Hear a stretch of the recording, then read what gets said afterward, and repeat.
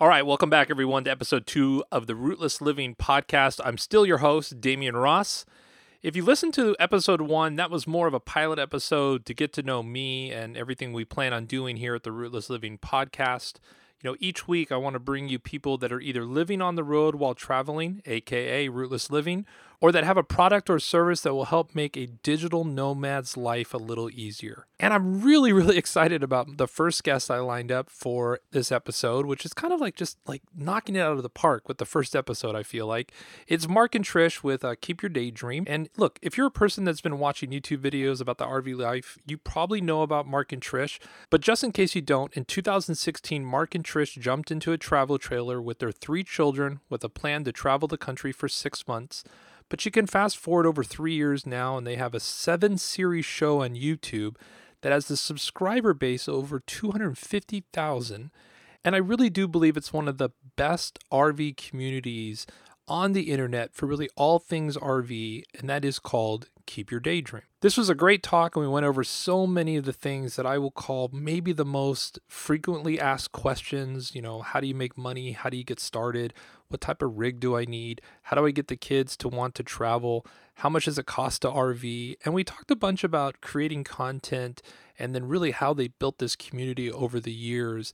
And a lot of it you'll find out is just kind of accidental, get on the road and we'll figure it out as we go, which is really great. Besides just being a great podcast episode, they're going to be the feature story of the premiere issue of Rootless Living magazine. Now, depending on when you're listening to this, that premieres January 2020. You can head over to rootlessliving.com and grab yourself a digital subscription, and it'll be sent to your email box starting January 2020. Also, real quick, the quality of this episode is not that great.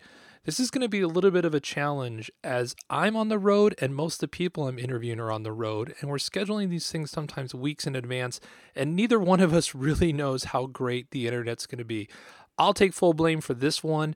Where I was located, the internet was just not that great, and we do have some times where they're kind of breaking in and out, so I apologize for that, but it still makes an amazing episode. So with all that being said, let's get into this episode. All right, you guys, with that great intro, I want to introduce both live right now via audio, Mark and Trish Leach. Hello. How you guys doing? We're excited to be here with you. We are excited to be here. I am too. I was really stoked when you guys got back to me. And the first question I'll ask people is, where are you right now? Right now, we are in Georgetown, Texas, Trish's family. Mm-hmm. And the RV is, well, I know this is audio, but behind us, taking up the entire window is our 43-foot toy hauler that we are getting ready to hook up and head to Arizona and wrap up season 7 of our YouTube channel. Actually, that's a great flow into. So you guys are originally from Arizona. Let's talk about your old life for a second, what it looked like pre-getting a trailer and hitting the road. I think a lot of people, the questions I get asked is like, how do you make money on the road and that kind of thing. Were you guys set up in a position to just be able to transfer over to the road life because your work life was remote, or were there changes you had to do in regards to work? I think anyone could just basically, just without any plan, just hit the road, right? Yeah, you just throw some stuff in a suitcase. Just, hey, you're like, see you later, Mom. Let's go. I gotta go. No, we get that question a lot, and the term that comes, the phrase that comes to mind every time is the 14-year overnight success, right? No one pays attention until they already have what a lot of people want, and they don't see the sacrifice going back. So how long do you think, Trish, we've been, not say planning our departure, but thinking about doing something like what we're doing right now? Oh, well, we've been thinking about our dream forever. Forever. I mean, but you say like maybe, I mean, because, we have 3 kids, one's in college now, one's off at military academy, and we're with our 14-year-old now. But you think for the last decade, we've been Yeah, we've been thinking about it, and it's changed and it's evolved, and maybe we can dive into that more here today with you. It really has been something on our mind. How can we do this? How do other people do that?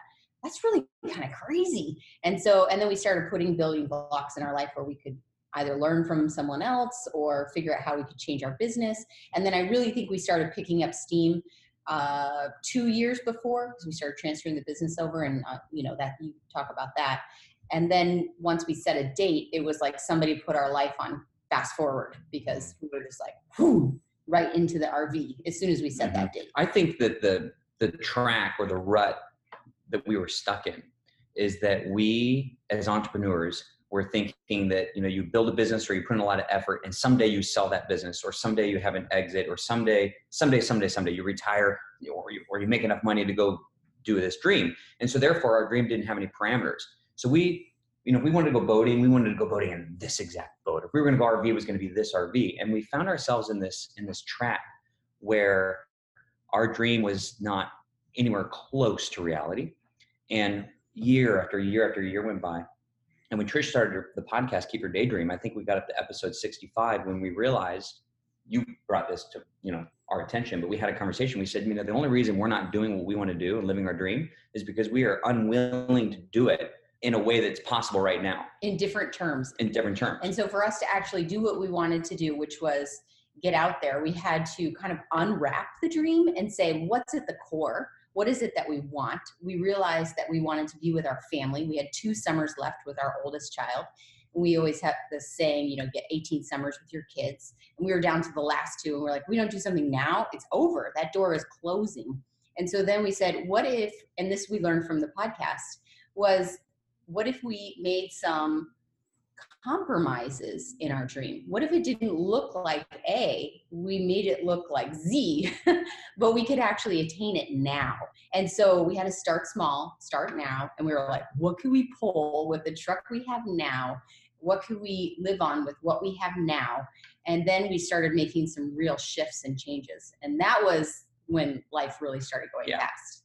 So all that to say, we stopped fantasizing over our dream and we started figuring out what could we do? When you guys set that May date, I remember reading on your blog that you guys basically set this date when school ended and you guys would hit the road for 6 months. How much time was from the day you said, okay, it's going to be May, to then really leaving in May? Was there? I would say 6 months from picking the date, May 27th, 2016. And we actually left on the 28th because our daughter wanted to spend that last day with her friends. So it was 6 months from when we picked the date and left. And I'd say a year and a half prior to that, we made the decision that we wanted to start arranging our business in such a way that we can run remotely. Gotcha. So I was already self-employed. I already, you know, that part was, I was already working from the house. And I tell a lot of people that if they want to do something like this, maybe a good first step is to figure out how you can work from your home. Mm-hmm. Even if you're employed, maybe start to make progress to work from your home. And then when you work from your home and you prove yourself to an employer, or even yourself, if you're self-employed, then start making the transitions of, okay, how could I get to the point where I don't maybe need to be client facing? And, you know, that takes maybe 2 years, maybe it takes 3 years, maybe it takes 5 years. It seems like forever if somebody wants to do this right now, 5 years. But let me tell you something, 5 years is going to be here before you know it. And then that person's going to look back and they go, man, I wish I would have started that 5 years ago. Yes. So 5 years doesn't seem like a long time to me. I mean, I think if something's going to be 5 years and I'm committed, like, get going. Yeah. All right. So you guys touched on some really great things. So here you guys had a house in Arizona, correct? Mm-hmm. Did we sell it or did we rent it out while you were gone for 6 months? We actually sold it long prior to this, and we're renting at the time of leaving. We were actually interested in buying the house that we were in a long-term lease for. And then we got this idea, and then we realized, man, this is too good. So that's awesome. Everything was kind of stacked up in our favor when we started compromising, really. Yeah. So anyway, because we were really gung-ho on buying that house and fixing it up because it was in a great place and our kids loved the house and all that. And then we were like, we shifted. And and then doors started opening. Gotcha. And then I love what you guys have talked about, that you bought a trailer based on the truck that you already owned, which, you know, obviously it was the 2 of you, 3 kids, and then a dog, leaving. That the trailer was, not that it was small, but compared to what you have today, you guys definitely are an example of kind of living with what you have, make do with what you have to make it happen. Because if you probably would have waited for what you currently are driving, the Ford F-150 dually, 450 dually, and a big toy hauler, like how long would that have extended out the wait time? Oh, I don't know. Well, here's the real problem, is that it would have extended it out long enough for it not to happen at all. Mm-hmm. Right. I mean, how many times, I mean, I'm sure someone listening can relate to the idea that you have this dream and you're all gung-ho and you're obsessive about it, and you're watching YouTube, listening to the podcast, and then you realize you can't do it for one reason or another. And then 2 years slips by, and then you kind of stop thinking about it altogether, and 10 years goes by and you think, man, I was going to do that. What happened? And then life got in the way, right? So I'd argue that if I would have waited to get the dream rig, that we would have never experienced our dream. that There you go. today, right now, as we're recording this, that we'd be on to something else, and I wouldn't even know the difference. Right. I think it's important to just take a minute, because we might just be talking to entrepreneurs today, right? Just everybody listening is like, yeah, I have a business that I can change and I can do this and I can do that. But there's also teachers, there's law enforcement, there's people who spent a good majority of their young adulthood getting some kind of career established, and they're like, I'm not leaving that. Yeah. And so we say that memories are not reserved for full time. So if you really are into RVing, carving out long weekends, summers, figuring out how to get an itty bitty tiny little trailer. I feel like itty bitty tiny polka dot bikini. Like if you get that little itty bitty tiny trailer and you schlep your family around and you laugh at the mistakes you've made, and then you go, oh, well, I've learned all this. So in 5, 10, 15 years, when I retire, I know what kind of rig I want. I know where I want to go. I know, I just feel like waiting, and I know sometimes you need to wait to be prudent, but waiting just for the sake of, oh, I'll be ready in 20 years is going to deny you of opportunity. Right. The opportunity to make memories together, the opportunity to learn. And so taking things on, again, where you are, what you have. Do you have a weekend? Do you have a tent? Throw it in the back of your car. Because even people that come up to us, my dad schlepped us to every national park and we stayed in a tent. Those are the best memories I've ever had with him. Right. So, it's just start where you are. That's the message. I mean, if you can change your business, if you're an entrepreneur, if you can become an entrepreneur and start something that can sustain you financially, then that's wonderful. But if you're not, if you're in something else, there's opportunities for you too. Yeah. Yeah, and I think that you touched on a point. There's an article I have in my head is about how people get stuck even with their college degrees. They spent all this time doing their college degree, getting a master's, but now they really want to shift their life, but they're so pigeonholed because they spent all this time getting these degrees where they really want to go has nothing to do with their degree, and they look at that as wasted time. I'm like, no, the moving forward in a direction you don't want to go is wasted time. But I do think your point of starting where you're at. I have regrets of not taking my kids. I struggle with the word camping when I live in a 42-foot fifth wheel that's nicer than the condo that I have. So I call it exploring. I always have, because camping has such a, different terms to different people, that as my kids will fly and visit me, there's that moment I'm like, dang it, Damien, you should. And I don't know if I really could have afforded it as much, but I should have made efforts to do what I could afford. And if it was sleeping bags on the sand, that would have been memories they would remember, kind of a thing. So I totally agree with you guys. So let's talk about the kids a little too, because I go back in my own head, and think this wouldn't have been possible with kids. I mean, it's a little different. Divorced. I had custody of my kids. I can't take them for 6 months or anything of that nature. But I do look back and think, oh, I would have gotten so much resistance from, them not wanting to leave their friends to go on the road for 6 months type of a thing. And I think 2019 as parents, it's different. I don't know, I want to say this delicately so I don't hurt anyone's feelings. We listen to our kids a little too much. They don't know what they want, and we want to please them, that we don't push back. And I just wondering, how were the kids in this? I mean, I've seen the videos.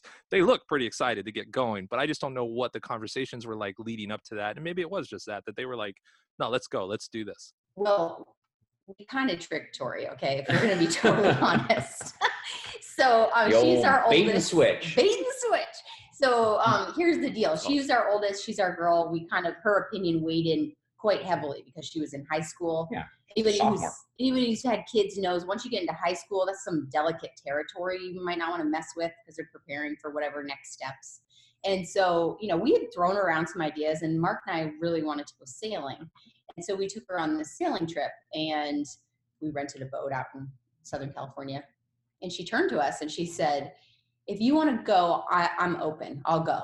And I mean, like literally, I could not get home fast enough to figure out how we were going to make something happen. But we realized that with our business, we couldn't go sailing at the time because the Wi-Fi, we needed to be available every day consistently. And from what I had learned through interviewing other sailors, they said, they laughed at that. They said, if you stay in one spot, that might happen, but not overall. So anyway, that was another thing that got our wheels turning. What could we do? What could we do? What could we do? But I do think that involving kids in the decision-making process, it's kind of like, do you want peas or carrots? It's not like, do you want Pop Rocks or, ice cream sundaes? It's like, we're saying, do you want to go, like give them options that you're okay with them choosing. So, hey, we want to go on a 6-month trip. There again, we made it a limited time. It wasn't just like we're going indefinitely forever. We did say we'd evaluate it as a family after. And then we'd say, where do you want to go? Like Victoria and I wanted to go to New York City. So that was on the agenda. Carson, even this last summer, wanted to go to the Lumberjack Festival, which is our latest video. That was because of Carson. Yeah. I mean, how random is that, right? So a 15-year-old teenager, what do you want to do this summer? I want to go see Lumberjacks. I'm like, okay. All right. So we can make that work. We can make that work. So anyway, just giving them an opportunity to choose and giving them options that you're okay with them choosing. And I think that falls in line with, if I listened to all three of them all the time and what they wanted to do all the time, we wouldn't get anywhere. There would be too much confusion. But if I say, hey, do you want to do this or this? And they're like, you get buy-in that way. Right. Yeah. And I love how honest you guys are in your videos where you're talking about like, how did we trick the boys to do this? Like there's that kind of moment that I'm always like, how did we, it's like you can't remember the secret formula, how you did this. Like you have to go back and look at the footage to figure it out. Okay, so we've got... Sorry to interrupt. When Trish got the idea to run in that 5K, we were in Racine, Wisconsin. It was raining. And she said, let's go run in the Lumberjack 5K. And so I was filling them out. And I said, well, should the boys run? She says, yeah, sign them up. I said, should we ask them? She says, no, just sign them up. No, are you kidding? Do you guys want to get up really early before breakfast and go run like all over the town? No. But after we told them we were all signed up and we were all doing it together, they're like, all right, that sounds good. That's awesome. I love it. All right. So in your guys' case, we've gotten rid of the brick and sticks because we're renting. We've bought a trailer that fits the size of the truck. So we're good to go. We've got kind of work figured out. Kids are on board. We're excited. How much experience did you guys have in kind of just RV and camping before you left on this? Is less than 0 an option? Like on a scale of 1 to 10, is there a negative number? Yeah, there is. Yes. I will say there that you guys did it a little smarter because remember, my first rig is your first rig size. That's the first thing I ever pulled in my life. Wow. Yeah. So, That's but huge. yeah, at least you guys, stepped it up. You guys worked your way to, I mean, it was still a good sized bumper pole travel trailer. That's interesting because I think a lot of people think that and I'm learning it's not. It really is. We didn't have this. We wanted this life. We got out. We learned on the road. And so it's kind of a good transition to, I'm a little surprised that people will start this new life and create content around it because there's so much learning and doing. It's like, I look back at my own life. I wanted to, don't get me wrong. I wanted to vlog all the time when I started, but I just started noticing that because I didn't have the experience of the RVing, that I just had the focus. I was making a lot of mistakes. And that's just one excuse why I didn't do it. There's plenty other excuses, but that one seems really reasonable. Yes. But I remember, so I started thinking about this in October 2016. I found you guys, I think it was a how-to video or, like the top 10 things that I would need RVing. So it was just really helpful. And I thought, I'm going to subscribe. And obviously you guys have like a really great channel. You guys come across really great. You're very likable. And, it's not all about you. It's about kind of the sharing of the experience, but then also bringing us along for the ride, which is really cool. I mean, even the flat tire, things falling off, that was day one, right? You know what I mean? It's like, that's incredible. Like where it's like, you can't make this stuff up. You really can't. And then I think you just recently had the most epic thumbnail of all time of Mark walking along the highway, pulling a slinky stinky. Like that is like, it's amazing. So what I want to transition to is that I've been around this kind of creator content, let's say social media world for a long time. And there are plenty of channels that have over 200,000 subs. Congratulations, you guys. I mean, I've been on the ride with you guys. It's phenomenal. But the community you guys have, I don't see that in a lot of other channels and people RVing. And obviously you guys talked about, you had a podcast before you started. So there was a little bit of a follower of a community. But let's talk a little bit about one, did you guys know from like day one, we've got to document this, we've got to create content in and around this? How did that come out, to say, and get the kids buying and all that kind of stuff, and that you're going to put a weekly life out there for people to see? I think that was an evolution. I've always liked video, but didn't do a lot of it, but I did enjoy making videos. Remember the like stupid videos I would do on our vacation where you use like a program that like pre-makes a video with a bunch of pictures, but I like that stuff. And then Trish had the podcast, Mhm. and now that's 107 episodes on that. And so what started to happen is Trish really wanted to keep the podcast about other people's journeys, but we wanted to document our journey. So we just thought it was a natural thing where the podcast would focus on other people's stories and how they've done it, and the YouTube would document kind of how we're doing it and how we're learning. And so there was a separation there. But going back to 2016, you may remember there weren't really a lot of RV related channels.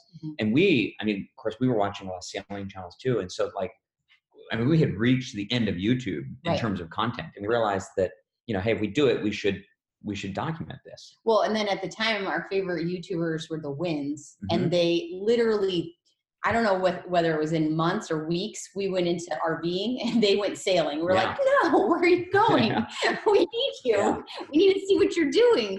And so anyway, but we felt like we reached like the end of the earth on YouTube. We watched everything. We dove in, and some of those videos are hard to watch and some of them are phenomenal to watch. And so anyway, so we just thought we're going to document this from the beginning, but it started small. Again, there were 8-minute videos, 12-minute videos, and then so on. And now we're somewhere in between 22 to 27. Yeah. Every week. Yeah, and it was in the beginning. I felt it was a mix of really like how-tos, like really searchable content, and then obviously, this is our life kind of content. Where I feel like as I've watched you guys progress and seeing how the videos get better and the interaction, how comfortable you guys get on video too over the time. If you go back, and I don't know if you guys go back and cringe at video one. I do anytime I look at my old stuff, and you just see this kind of life come out. But what I think I really like is that it's almost like a Sunday show now. You know what I mean? Like that's really what it's kind of become. And it's got me thinking like that way too, like the consistency kind of factors. So let me back up a little. Did you guys have any goals in and around YouTube? Was there? No, none. Okay. So, and I think, which is really smart. I mean, I think a lot of people get burnt out when they've set these, view goals or sub goals. They're not. You don't really have that much control over. I mean, you can be consistent, you can be good, you can try and put out quality, but ultimately it's really up to the viewer. And that's why our community is so important to us. And going back to your original question, the community is where it's at for us. We share, and then we get this feedback, and people are sharing their life with us in a way that makes it like special and worthy of like putting out another episode, like worthwhile, because people will say, you gave me this idea and then I went and did that. So for us, it's like, it almost doesn't have anything to do with us. It's like we put this thing out there and then we get this flood of interaction that is so enjoyable and exciting and fun. And we just feel like honored to be a part of the community. Yeah. Right. And I will say that, I can see the reverse being a little bit of negative. Most people don't know you guys have kind of a unique system to your videos in regards to when they're being shot and when they're actually going. It's almost like a television production in the sense that you guys, if I remember correctly, you're running a couple weeks behind, which then gives you a pause when the season ends. And did you guys, I know you guys are only going for 6 months in the beginning, but was that always kind of a thought process of how, or is that learning on the go too? Well, a couple weeks is flattering.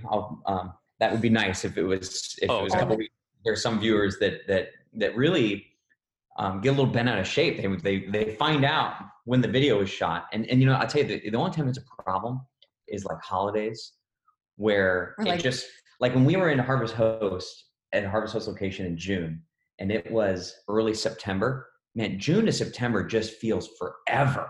But in reality, late June and early September is really only separated by like 55 days. And so it seems like it's further back. And people are like, how come this is so far behind? But the reason it's behind is so that we can regroup in between seasons, spend time with our kids, catch up on life, and be together without feeling like the channel is a monster. Yeah, taking over. And then that's what we started. We didn't start it so that we can keep feeding a machine. Right. And so we feel like in order to sustain, to be genuine, and to continue to do the content we like, and to be focused on the community, that channel's got to be back there a bit. Well, and it needs to be exciting for us too. So sometimes we get the feedback like, I wish it was like season 1. And it's kind of like, well, yeah, so do I. I wish my kids were little still, but they're not. Yeah. They grew up, and one is in college, and they get bigger, and everybody's taller than me, and so anyway, but we want to make it exciting for us and the community. And so in order to do that, we have to put a lot of brain power into that. And we're still having an authentic experience, but we're like, what else can we do? What else can we show? What other kind of rig can we do? And that's why we have this giant rig, is because we knew nothing about fifth wheels, but we were getting questions about fifth wheels. And we're like, well, I don't know.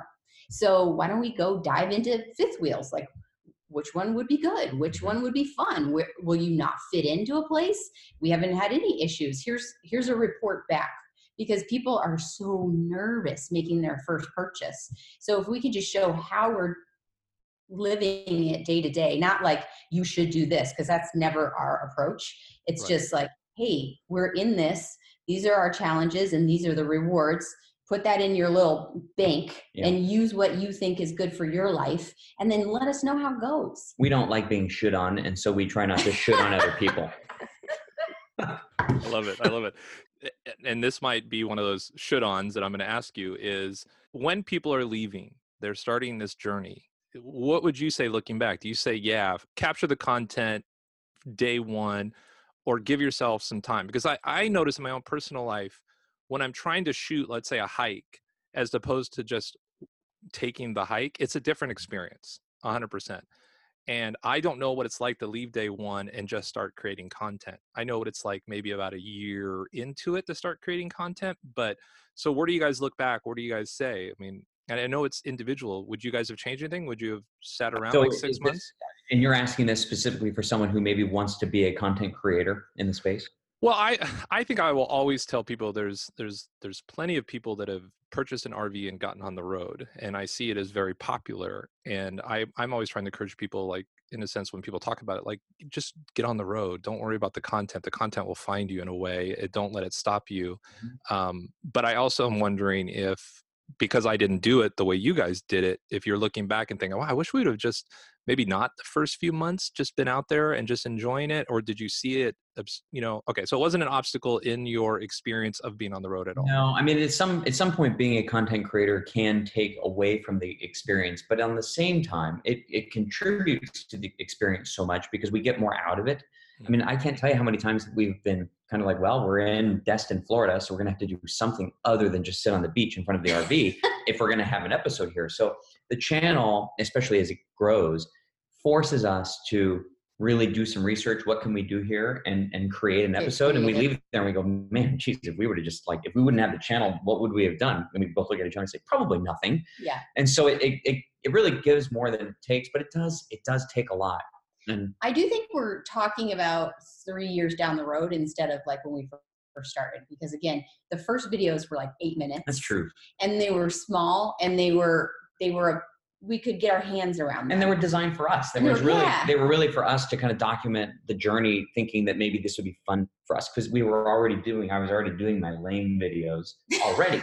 So that would have been. They really weren't lame. They were great. They were so lame. Here's the thing. Let me tell you. Okay, when Casey Neistat was being interviewed on the James Altucher podcast, and James and I had already done one vlog, and James and Casey said, listen, anybody who has a vlog, go back to your first episode, the first video you've ever done. If it doesn't want to make you throw up, you waited too long. Right. And I thought to myself in our driveway, I was listening to this, got back from working out. I was like, I don't want to throw up in my first video. I thought my first video was pretty good, right? That was my attitude. And now first of all, it's unlisted. Okay. And second of all, if I were to make it unlisted, I'd be like, So anyhow. Yes. So, okay. So again, it always goes back to starting small. So someone who's starting right now, this whole title, we're giving it a title. We're creators. Well, no, we're documenters. We were documenting what happened, and it was very attainable to do that. It was in small chunks, and then it grew over time. So even if you don't have aspirations to share it with anybody, or you just want to keep your family in the loop, you'll be able to go back and see what you did. The fact that we have, in chronological order, over the past 3.5 years, we've been able to see our kids at this huge pivotal time where they're growing up. Oh my gosh, 11 to 15, those are pivotal years, right? And we have that for our family, and we tease the boys all the time. We're like, oh, that's going in the wedding folder. Going into the wedding album. When they act totally crazy, we're like, oh, wedding album all the way. So we're going to show a video when they get married of all their craziness, right? So anyway, I just think that documenting on any level, whether it's writing or taking pictures, journaling. I mean, obviously writing and journaling are the same thing, but I guess I kind of, whatever it is, video, it's important. It's important to document your life so that you can look back and be like, oh, I did that, or that went wrong. Where did it go wrong? You know? And of course, How can I I created, improve? because we get this question so much, I created an entire YouTube course, start to finish, kind of helping people go through the process of how to create a channel. But I will say that creating or documenting because you think you may want to make a living from doing it is, in essence, already starting off on the wrong foot, because an audience is really, really perceptive. In fact, it's even been said in Hollywood that the camera is essentially a truth detector. People are able to pick up exactly what's happening. And so the channels that try to mirror larger channels or try to start making money or try to monetizing a channel, it breaks the connection between the creator and the audience, because the audience is naturally very skeptical, especially for a new channel. And so when an audience or a viewer gets wind that, I think you're doing this because you just want to quit your job, they don't want to get behind that effort. Mm-hmm. And so I think it's important to start, find a reason to document that's genuine to you and get started for those reasons. And if you're really super lucky and you're kind of naturally talented at what you do a little bit, but then you develop the skills to offset areas that you're not naturally talented at, and you get a little bit of luck and it takes off, then awesome. And if it doesn't, then at least you've got great memories for your family. But starting with to try to make it a business from the beginning, I don't think those channels really create the community. They might get some views, but it could be a flash in the pan. Yeah, and I think too, I mean, I'll just speak about you guys specifically. Even before we started having conversations on Instagram, I considered you guys friends and you didn't know who I was, which is a really weird phenomenon in this kind of creator space. And then once we became kind of friends, it was a lot more personal, you know what I mean? And when I'm involved in the KYD Insider group, and again, you guys, look, I've been around a lot of this. There's something different for sure. And there's probably not even a way to sell it and teach it except for what you just said. If your purpose is to just document it, to have that from a family aspect. Look, I get emotional when I start thinking about my grandkids might be able to look at stuff, and I'd love to be able to look at my grandparents, you know what I mean? And see what my grandparents were doing in their 40s and 50s, right? So there's that. And then there's the, showing all your mistakes, which you guys are able to show. I've seen some things, you know what I mean? So, which is great too. But I'm probably going to embarrass you guys a little with this, just because I think it's a testament to just how incredible it is. You guys have this really great thing. It's a Summer to Remember. And you guys have done these posters and t-shirts around it. And obviously this is public knowledge that you've sold almost 5,000 shirts, which is, that's bananas. I hope you guys know that. Oh, the shirts have been all over the world. It's amazing. People send us pictures from every corner of the globe, and it is so fun. And what's great too is out there doing it. I don't see you guys overly pushing it either. You know what I mean? To most people that are selling 5,000 have said it 5,000 times. You know what I mean? And so it's really where people are like, we need this kind of push. Let's get this poster. So let's just talk about the poster for a second, because I think it was such a unique idea and how to grow a community and how to encourage people to do things. So talk about that for a second. Well, 2013, Trish created the first Summer to Remember poster. Yes. And this is not an original idea. I mean, I'm sure you could go on Pinterest. I learned it from a friend. And at the time we were working really hard, but we didn't have lots of disposable income. And your kids come home from school and we were like, what do? You have all these little eyeballs looking at you and you're like, you want to go to the library again? And they're like, what are you talking about? So anyway, so we created this list where we could created this list where we could do a bunch of things, and maybe one or two like high level things that were either expensive or, go to California or do something really fun. And everything else was, make popsicles, throw light up sticks in the pool and go swim at night, go make cookies for the fire department. And then it got us out of the house. It got us focused. It gave us something to do every day. We'd look at the list, we'd check it off. And it was a blast. And we did it many years. And then I was like, why are we doing this for Summer to Remember?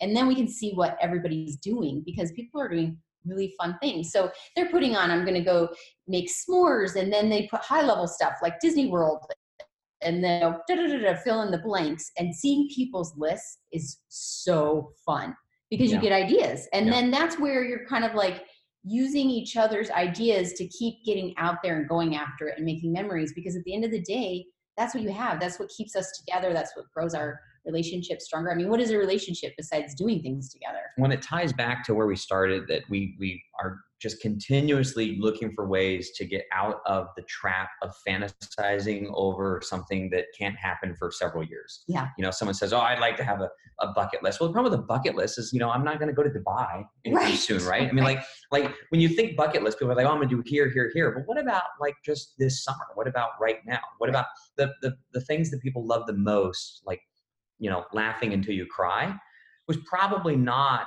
at an amazing location or a beachfront property. It didn't cost gobs of money. Yeah, it was most likely an experience that was queued up because something came together. And so we're just trying to make the world a little smaller, and that's what the Summer to Remember shirts are about. You know, people will see each other with their shirt on and be like, hey, KYD, and then they'll make a connection, they'll go hiking together. Take a picture and then send it to us, and then we get to reply, and yeah, it's pretty really cool. fun. It's pretty cool. But I also think that it's important to, you have to make an effort to get something in return. And so when you do that, either with your partner, your spouse, I don't know who, you know, people are traveling together. I've met, how many people are traveling with a mother-in-law, and it's like the son-in-law and the mother-in-law, and they're going around the country together. Like, people are paired up that you wouldn't even think, right?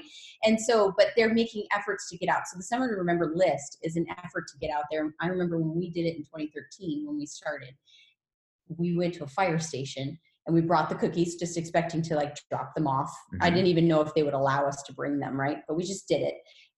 Doors are opening. The boys are up on top of the engine. Like, they're chatting with us. So doors don't open until you start walking down the path. And so if you do a Summer to Remember list and you say, I'm going to go on this hike, you don't know who you're going to meet. You don't know who you're going to influence. You don't know who you're going to lift up that day because you opened the door on your way to go do something. So I think we're all important to each other. And I feel like we all have individual gifts that we can share, but we have to actually walk outside to go do that. Yeah. So, or be nice on social media. And I think you guys hit on a really good point too. As a dad, or as any parent, you try to make these incredible memories. And as a kid, I remember a scavenger treasure hunt, and the end of the hunt was a watermelon. And you know, and I still remember that as a kid. With my son turned 21, I asked him, "What do you want to do for your birthday?" He's like, "I want you to make I would buy garlic bread and cut it in half and make pizza out of it, and rent movies for the kids on a Friday." That's what he wanted to do for his 21st birthday. Yeah. And I had that moment where I was like, oh yeah, we can do that. Hold on. I went in my room and cried. Because it was like, here I thought was something that was so stupid as French bread pizza, and it's what they remember the most. So it's really, when I heard you say make popsicles, when I hear you say make cookies, and then obviously go and just bless someone that's, you know, a community service member in that way, those are awesome things. And no wonder you guys are building such an awesome community. Now, I'm also floored by the meetups in a way that you guys, within not a lot of notice, I would say, I think, you know, since I've been around, it's either maybe 60 at the most, but probably closer to 30 days where you start, or even 2 weeks sometimes, where you guys will say, here's what we'll be. And the turnout's phenomenal, really. Well, you're giving us too much credit. So I think we give 5 days heads up, maybe, because we don't know where we're going to be. Right. That's why I was amazed by. Like I might be getting the dates wrong. Well, I think, no, you're right. You're right. We did with the Cincinnati meetup and the MTSU tailgate. We actually knew those dates in advance, and we did those in advance. But most of the time, we're giving 3 to 5 days heads up. And, you know, we would love to do meetups with everybody like we used to. The last public meetup we did was in Austin, Dallas, Texas. And there were a few hundred people that were there. And we got messages from people after the meetup saying, you know, hey, that was awesome. It was great. I didn't have time to meet you guys. I had to go after like 4 hours. They had to go and we didn't get to meet. And Tristan and I left there and we go, man, that's not what we set out to go do, is to like create such this big event where people would actually take the time to go somewhere thinking that we're going to catch up. And then they don't even have time because they're not pushy enough to push through a crowd. It's like, we have to change this up. Yeah, we want a personal experience. If we're going to have that experience, we want to make it personal. And, you know, there is a safety element involved too. So, you know, at that meetup, I didn't have my eyes on our boys at all. And so Victoria was going around trying to find them. And so anyway, we have to make sure that it works for everybody. And so we try to narrow it down a little bit. Yeah. So then we just started doing meetups with the insiders. And so the numbers went down dramatically to, you know, let's say 30 to 50 people. And that's been wonderful, because now we're actually able to have a conversation. Well, we leave there and we've really spoken to someone. Yeah. We've really said, where'd you start? Where are you going? What are your highlights? What are you having a hard time with? Or whatever. But we try to touch on those 4 things, and we kind of have like a family powwow before we go in. We're like, what is this about? This is about the people that show up. What do we want to be asking? And really, they already know us. Yeah, right. So, we want to learn about them. And that's been really rewarding. So what I love most about the meetups is the conversations that someone who shows up, they say, inevitably they'll tell someone that they're going. Maybe it's a family member or maybe it's someone at work. And they'll tell them, hey, I'm going to go, meet Mark and Trish. And they're like, who are they? Well, I watch them on YouTube. And they're like, wait, so you're a groupie? Like, what, where are you going? Wait, let me get this straight. You watch these people on YouTube and now you're going to go meet them. Like, what are you thinking? It's inevitably, that's the second thing. The first thing is what people say, what is it like that I know everything about you and you don't know anything about me? Yes. The second thing is everyone thinks I'm crazy for coming.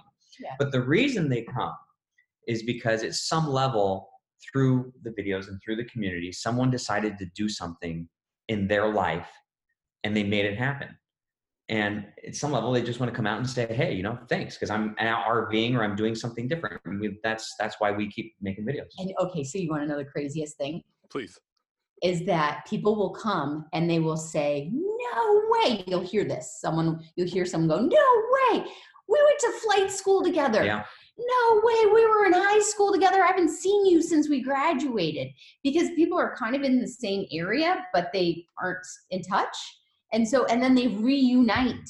Like, I can't tell you how many people have reunited. It's uncanny how often that happens. Yes. And so if they don't do it in the Facebook group, they'll do it live when we meet. But that's another effort that we try to make is like, have you guys met before? And we have certain insiders that really take a lot of initiative to make sure that they meet somebody and then they go out and go camping together or they do something fun together. So it's just, it's magical sparks happen when the virtual world becomes real. Yeah, right. And I think let's talk about really quick Patreon, because I think Patreon is really what allows us to facilitate this as creators. I think people think they see Patreon as us saying, hey, here's our handout, and really what it is, it's about really kind of funneling.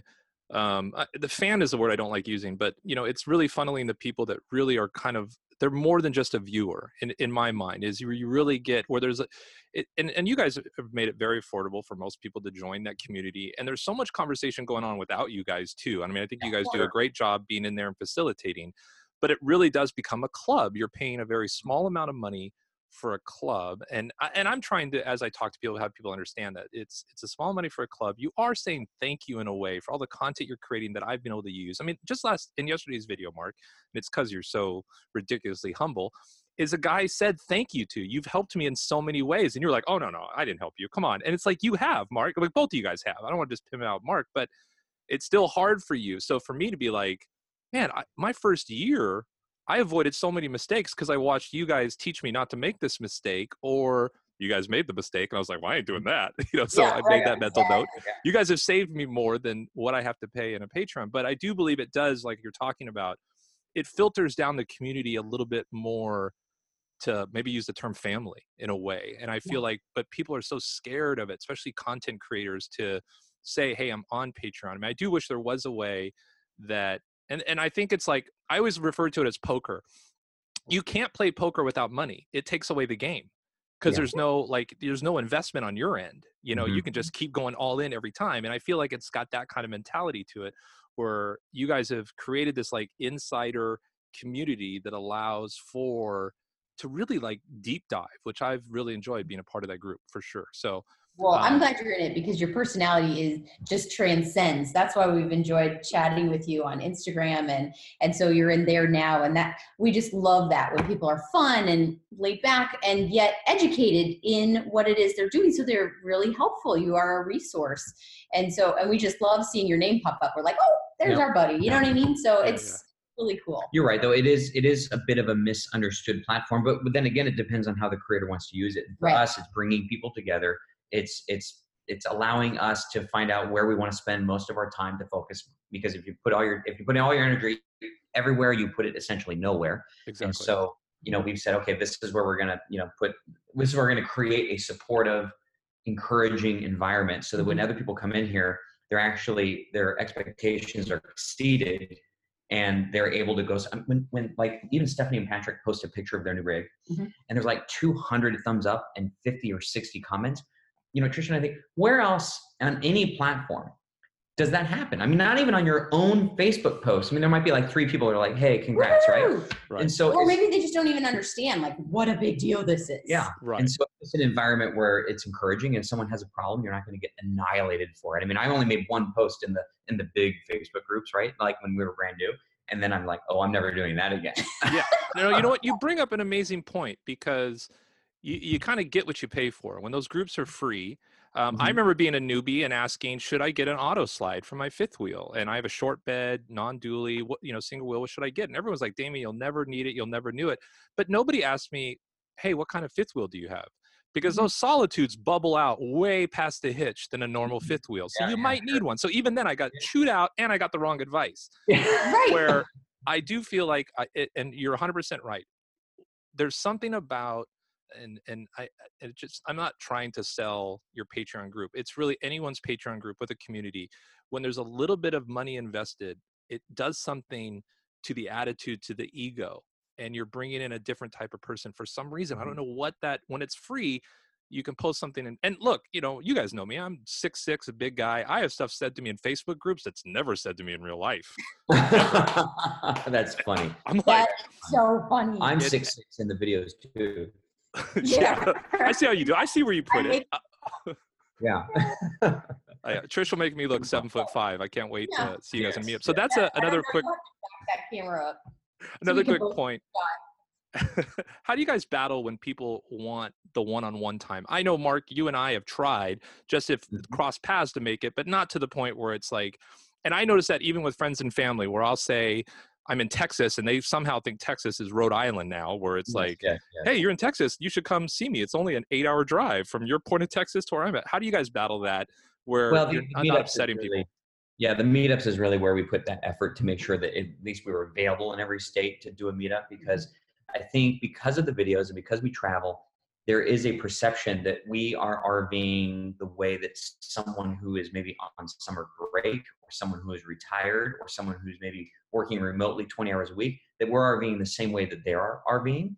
And I think I've mentioned this on the channel, but not a lot of people remember. It takes about an hour of editing for every minute of edited footage.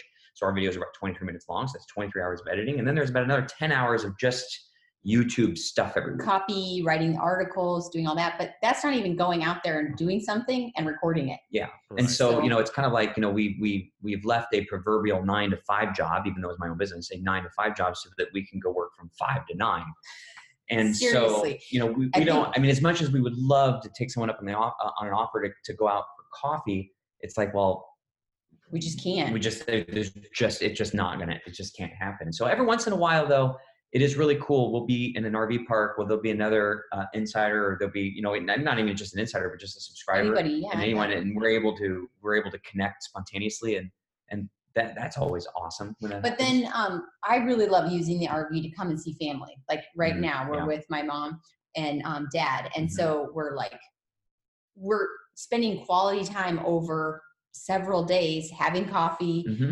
Planning out our next trip. And so really putting those big rocks in first, saying, okay, I'm going to make sure I spend time here. For us, we really can't narrow down those dates until we're about 2 weeks out. Right. But say, this is our priority. And we only make like about 5 priorities over a season. And then everything else has to fall into place. And if it doesn't, we kind of have to give ourselves grace and say, it just didn't work. We'll just have to do it next time. Gotcha.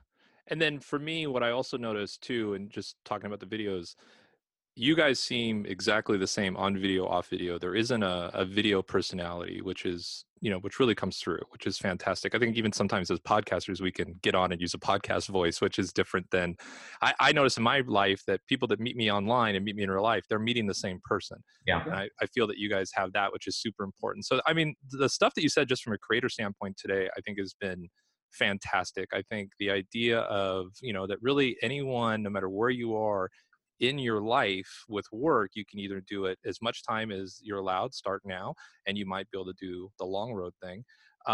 So for me, what I kind of want to end with is one, I get asked this question. I kind of emailed it to you last night, Mark. And it can just be a ballpark from the time you guys and I don't want to compare it to 2016 to 2019. Like 2016, renting the house, living in Arizona, to the truck. If renting a house cost you $100, I just want to use, I don't want to get into specifics. What did you think that first 6 month per month on the road cost you? Just so people can get, because people ask me all the time, does it cost less or more? Well, I'm from Los Angeles. It costs less. Yes, right. But if you're from, like a small town, like, Nikki's from St. Paul, Oregon, town of 400, it could cost a lot more to get on the road. So for you guys, if it was $100 to be in Arizona, bricks and sticks, what did it cost you kind of that first trip, do you think? So, and that was the number one question we got in the first season or two. And back then, when I was more connected to that question, because we got it so much, I always said that it was about 1/3. For us, it was about 1/3 less than living in our sticks and bricks. And then I always caveated with the fact that it can be, though, anything you want it to be. Because we were making videos and because we were on a 6-month trip and we were moving really fast, we were spending $750 a month in gas. And the reason we're doing that is because we never stayed in one spot more than like 3 days. Gotcha. But if someone wasn't making videos and maybe they didn't have kids and they wanted to travel a little slower and go off the beaten path, you could BLM for 14 days on 2 locations, drive twice and spend $100 on fuel, right, and zero on RV parks. Whereas if we're moving every 2 to 3 days, we were in RV park 25 out of 30 days. And because we're truck and trailer, let's say an RV park's anywhere from $25 a night to $50 a night. So let's say we're averaging, with some Walmarts back then, let's say we're averaging 35 overall a night, but 25 out of 30 days. I mean, I'm just doing this so people can do the math. And we're moving a lot. It can add up. From Scottsdale, this is 1/3 less than. Exactly. It's like the Los Angeles. Scottsdale's not Los Angeles prices, but it is up there. It's up there. It's in a more expensive area. So, and we weren't driving 2 cars around, because you said we were somewhere in the ballpark of $700 in gas. Back then we drove a gas truck. Yeah. I don't want you to get anybody being, it's fuel. Yeah, it's fuel. Now we get yelled at all the time. Now we about fuel. It's fuel. Okay. So anyway, but we were spending that in suburbia because we had 2 cars and we were driving everybody I drove 100 miles easy, but just in a 10-mile circuit. Trish was doing 25,000 miles a year in her car. I was 25,000 miles a year in your car. Yeah. I was doing 25,000 miles in my car just doing client meetings. So combined, we were doing 50. So we're spending $800 a month in fuel in suburbia. Right. And so for us to go on the road and travel as much as we are, we were even saving money on that. But again, it was kind of unique. We weren't going to out having to kids. Business dinners anymore, but we were going to museum, which we wouldn't have been doing. You know what I mean? So there's these trade-offs, and none of it had to be done. But because we had teenagers, we did want to keep it interesting and keep it diced up, because we could not at that time go to BLM land and be out in the middle of the desert and be like, okay, guys, we're here. I mean, they would have revolted. Oh, yeah. Okay. Unless you got little kids that like to play with, dirt, which is cool. Yeah. If that was the case, we would have backed up to some beach and been there for a month, because they'd be making sandcastles, and we'd be like, yes. And life would be easy, but instead it's where are we going? So anyway, I always default back to, it really is whatever budget that someone wants to create, because ultimately that's going to dictate where they're going to stay, how long they're going to stay there, and how far they want to travel. And those are the big variables. I think food is probably a pretty big expense for everybody. We have found that food at the house was the same as food on the road. We just didn't see a big difference there. But again, we have 3 teenagers. It's cheaper for us to stay in, for sure.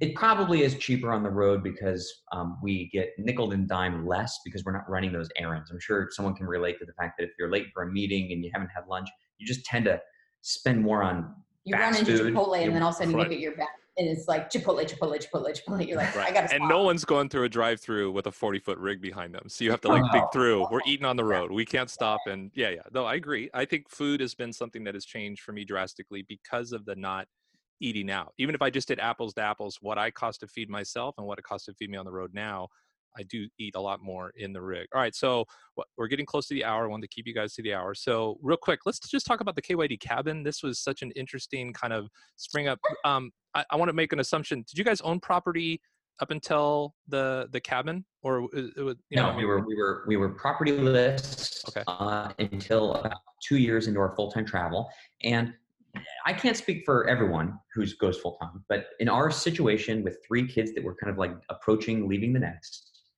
and combined with the fact that in Scottsdale there are no RV parks for people under 55 years old that have full hookups. Right.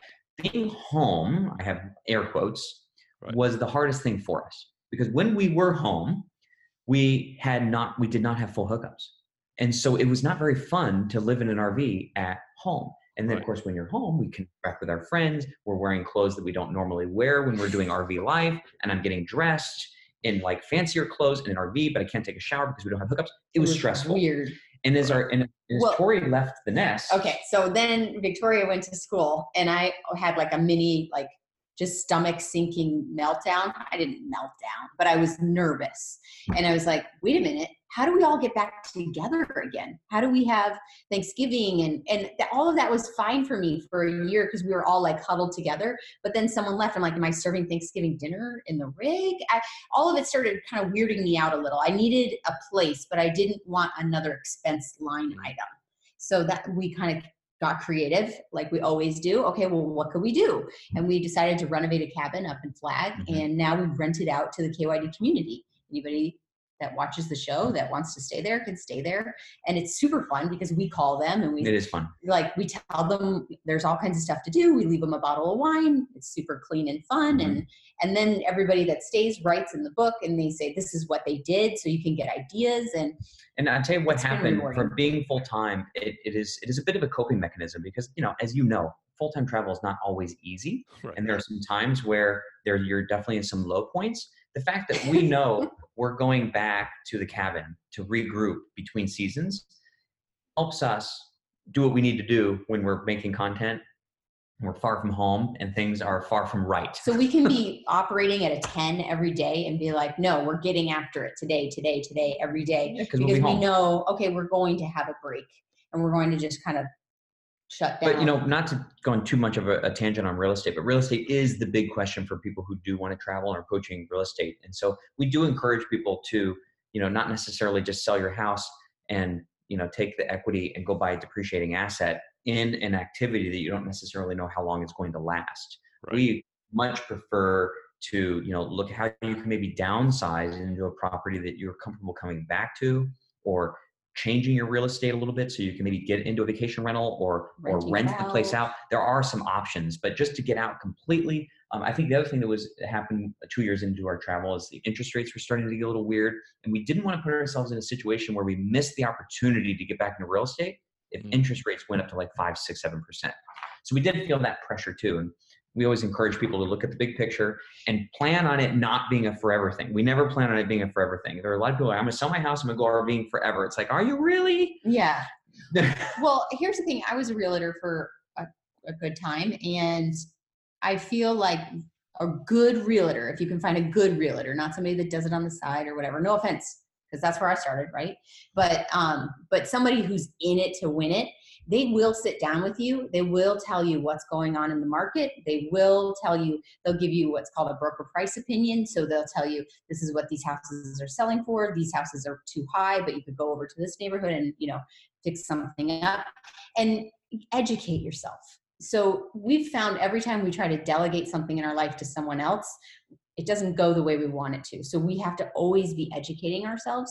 So if you are not knowing what you want to do with your real estate, go talk to a professional, talk to your tax person, talk to a realtor, and sit down with someone who's actually done it. Not somebody that you maybe used to rely on for feedback, because what do I want to say? I want to say that if you need to talk to somebody who's actually been down the road, somebody who's actually said, well, I did an investment property and it went like this, and this is what my taxes look like. I did a vacation rental and these were some of my challenges. And then you really have to sit down and say, okay, now I'm educated. I'm okay with the risk. I'm okay with, the possible complications, because I'll get what I want out of it. So gotcha. I don't know, just making sure that you're making an educated choice for you is what's most important. Mm-hmm. Gotcha. And then let me just follow up, just so I have it for the notes. You're saying that the only people that get to rent it is the KYD community? Is that it's not like right now is not on VRBO. It's not on Airbnb. It's only on kydcabin.com.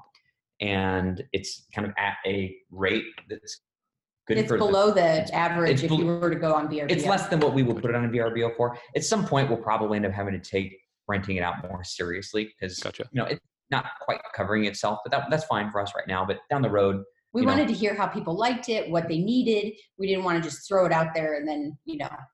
Right. And it was great content too. It was really fun to see you guys do this kind of It was shift in fun. the middle of like the normal Yeah. videos. Everyone loves a good fixer upper. I mean, who doesn't? Yeah. So it was Yeah. really a lot of fun. It's And then fun, it gets your wheels spinning. Okay. So my last ending questions will be, let's start with the best. What's been the best kind of thing living on the road? What's really been the thing where you're like, ooh, this, completely different bricks and sticks? well, we're on a totally different path than we would have been, obviously, if we had stayed where we were. Mhm. We toured in Colorado Springs, the Air Force Academy, and our middle child, he's a son, said, oh, I want to go into the Air Force. I want to fly for the Air Force. And we're like, really? Is this really what you want to do? Yes. And so now our decisions are around that. So he's at a school that's preparing him for that. And, Victoria, we showed her everything in the United States. We went on so many college campuses and she's like, I love Arizona. I want to go back to Arizona. That wasn't what I was expecting. Mm-mm. And Caleb will talk to us. He's our youngest. He'll talk to us about what he wants to do in the future. And because we're able to both be present, we sit around and we have like dinners and we talk about what they're up to, what they want to do. And I don't know if we would have had that same connection. I know we would have had a close connection, but we've really been able to dive deep in what's important to them.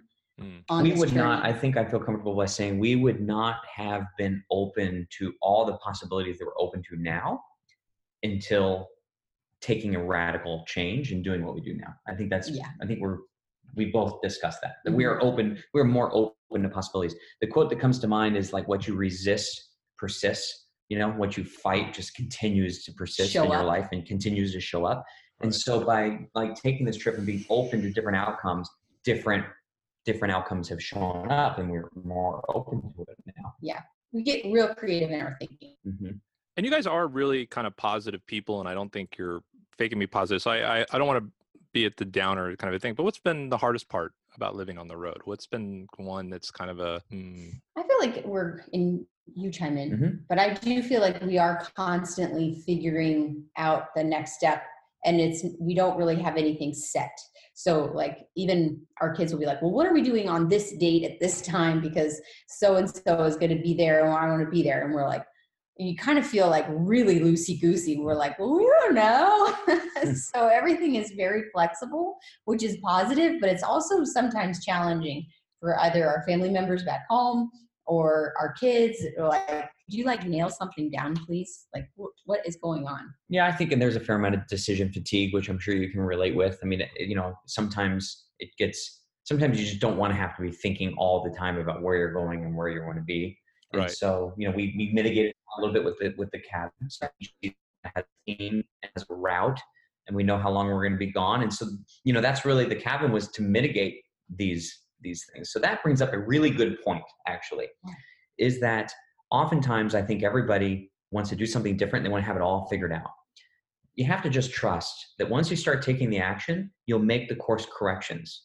We started feeling pressure that when we were out, that, we were feeling fatigued, we didn't have a place to go back. So then the cabin shows up, or the rig isn't big enough. And so if you buy it right, you can swap it out and get a different rig. Like people can course correct if things aren't going right. And I think often we feel like we have to have everything figured out. We're going to go down this path and it's going to go just the way I planned. It's like, it's not going to go the way you planned, but that's okay.